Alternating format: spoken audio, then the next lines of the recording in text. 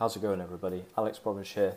New podcast for you. I had a discussion with my colleague from our development and engineering department, Isabel, around food safety, Tetra Pak aseptic systems, good manufacturing practices, and how those are playing a role in making sure that we can have secure food supply chains using Tetra Pak technology in this era of COVID-19.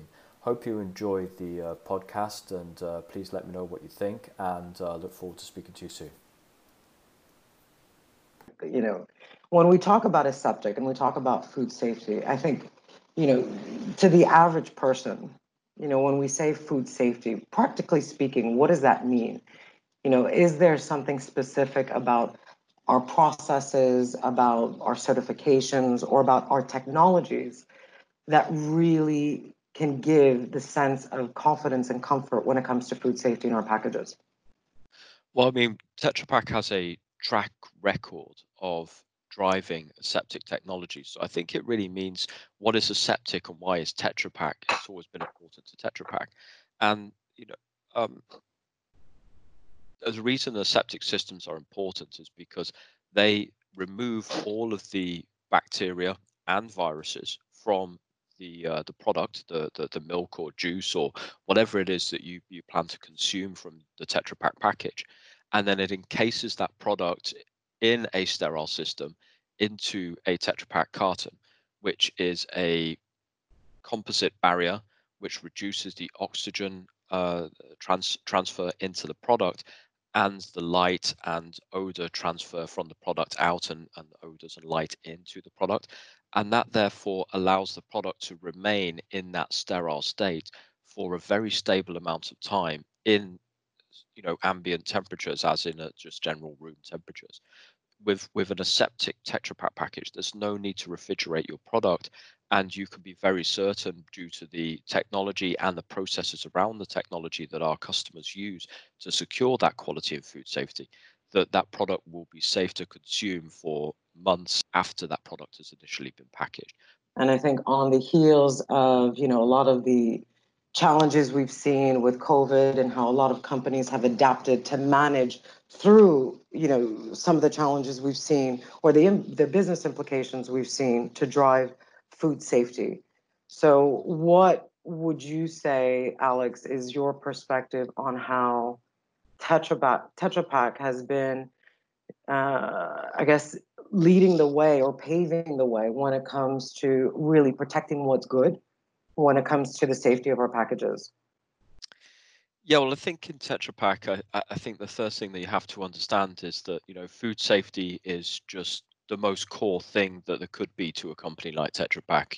As a company that sort of brought about the aseptic liquid packaging industry, as it were, it couldn't be something that's more core to a company and something that we identify with more strongly than food safety. And with the UN Food and Agricultural Organization bringing about the World Food Safety Day, and this is, I think, the second. It was the first time was last year. I think it really brings into a more sharp focus on a much more broad scale why it's something that we still have to talk about from a food safety perspective, and why it's something that's important for us to be able to improve.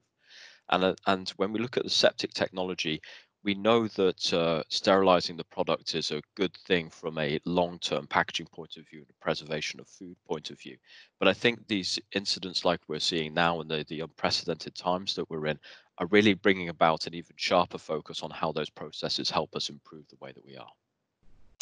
Thanks. So I guess if I were to shorten it or to summarize, do you think it's a safe statement to say that in light of coronavirus, challenges and situations, there is, because of how our protocols when it comes to food safety, there's no way the virus or any other virus, for that matter, can come into our packages? And our sterilizing technology in terms of our high temperature treatments of the product before it reaches our Tetra Pak filling machine, and the aseptic tanks and all of the production chain that we have that runs on the aseptic system. It's really designed, maintained, and managed with a lot of very robust processes and very reliable processes. Um, I think it's also has to highlight that there are a lot of very important things that our customers do and we do in the supply chain to that end package that also help secure that. So we have something called good manufacturing practices, which are a original term from the pharmaceutical industry some years ago, and those also help make sure that hygiene levels and cleanliness levels in the production facility and around the people who work in the production are maintained at a level which help ensure that things like bacterial load are kept very low in the production facility itself. And we know, and we've seen some great examples just in recent months of our customers even increasing the amount of effort and work that they're putting into those good manufacturing practices to make doubly sure that, for example, they don't have anyone working in their production at that time who may have the virus.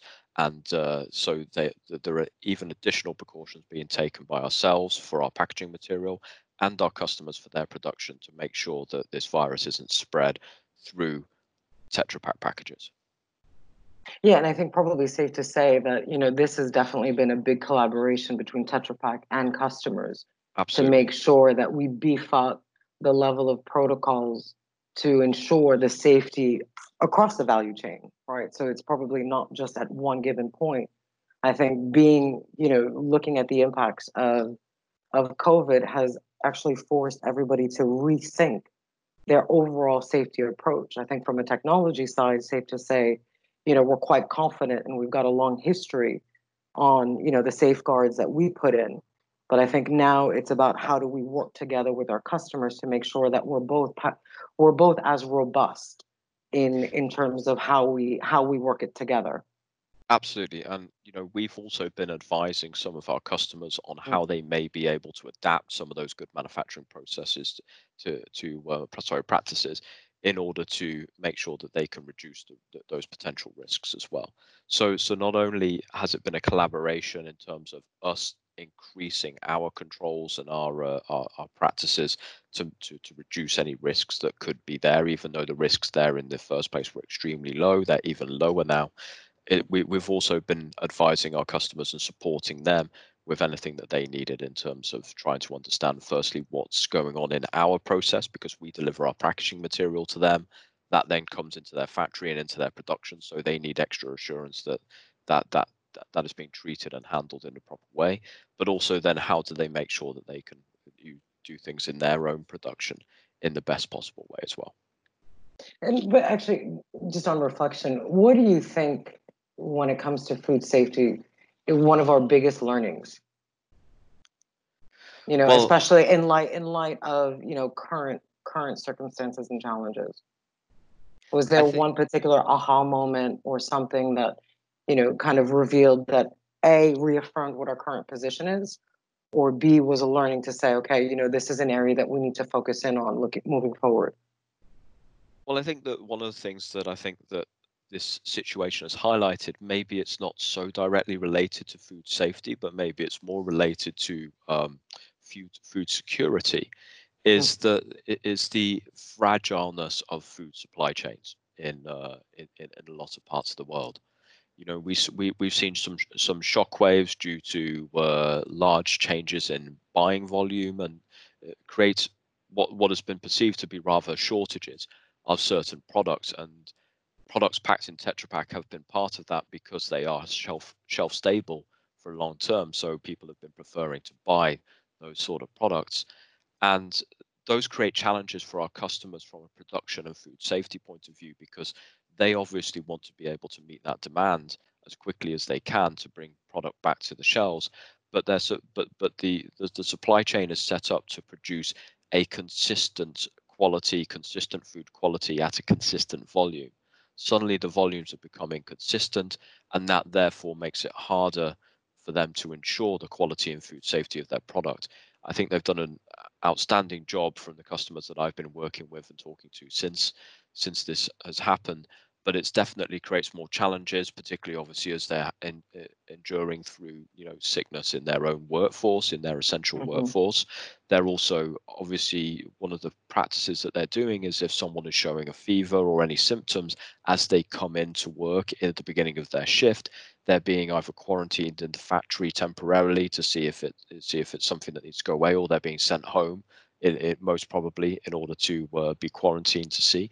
So they're also operating on a smaller staff than they normally would because they don't want to endanger their other staff members and they don't want to endanger production in any way. No, that makes perfect sense, and I think you touched on a good point when, about the shelf life of our packages, right? And I think because of some of the challenges that a lot of our customers faced within the supply chain, it actually made it more attractive to go for some of the packages that didn't require any of the chilled packages. And I think that probably brings more to value, the aseptic technologies that we use. But I wanted to shift gears a little bit and look at from a regulatory standpoint. Are we seeing? I know Tetra Pak works quite a lot with different food and drug administrations, in the U.S., in China, as well as in Europe. Do you see a shift in any of that? Do you see a shift in the types of, global compliance requirements that are going to be asked for when it comes to food safety? Because I believe they're quite robust as they stand today. But do we see a trend, or do we see a refocus or a revisit of what is currently in place today? So from a regulatory point of view, I think we see that across most of the countries in the world, that the landscape is quite robust as it is. As you know, the FDA in the USA is a very strong organization globally, and then we also have the various food safety agencies from the European Union and the Chinese regulator as well. And I think that the general processes that have been established by those regulators over the years are very robust. Particularly the US has recently brought out the Food Safety Modernization Act, which went into force. I think it was last year, and that has put additional, should we say, a belt and braces approach to a lot of the quality work that our customers have to do in the food safety regulations that they have to meet, and it's extended their responsibility into their supply chain, whereas before it was only really focused in. But I think the way that the regulations are generally designed is very good in that they are much more, should we say, prescriptive than they are, or sorry, not prescriptive. They're much more principle based than they are prescriptive based.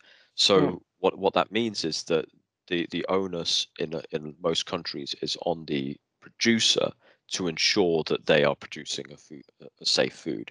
So it's not that there's a checklist that the producer has to fulfill. It's that they have to take the principle that they know and can show and demonstrate through data and through clear action and reaction that what they're producing is safe to eat. And the great thing when you have a situation like we're in now with the COVID-19 pandemic is that those principles still hold true. Right. And it also puts the onus on the manufacturer to be able to actually react and to adapt to make sure that they are taking any of these extraneous circumstances into account. But can you give a little bit of an indication in terms of how that works in practice? Meaning, you've got external bodies, you've got food producers. How do we work, or how do we collaborate with them to not only make sure that we're compliant? Because I know, for example, when we look at aseptic, Tetra Pak played a big part in writing the rule book on aseptic technology, right? But it's not just the buck doesn't stop there. There's been a lot of progress. So how do we collaborate and engage with the different bodies and our customers to make sure that collectively we're working to ensure the safety of our products, of our packages? That's quite an extensive question, I would say, because it's talking to quite a few years of working together. So I think there are various different ways that we as Tetra Pak work with these things. There are things such as the technical community for heat treatment of food, and Tetra Pak is a prominent member of various forums that look into such things. Those forums then act as technical advisors. So the regulators would normally attend those forums, and they can take away any notes that they want to from those technical discussions that Tetra Pak is very heavily involved in, and we present very often at those sort of events and those forum meetings. So the technical advisory works through one part of Tetra Pak and towards other technical communities. Those could be from Tetra Pak customers, it could be from other machine or material or industry companies, and share knowledge and make sure that we're all understanding what the best practice is from a food safety point of view and what the different technologies can bring to the table, because the food safety is a, should we say, non-competitive subject, and it's important for everyone that we improve it.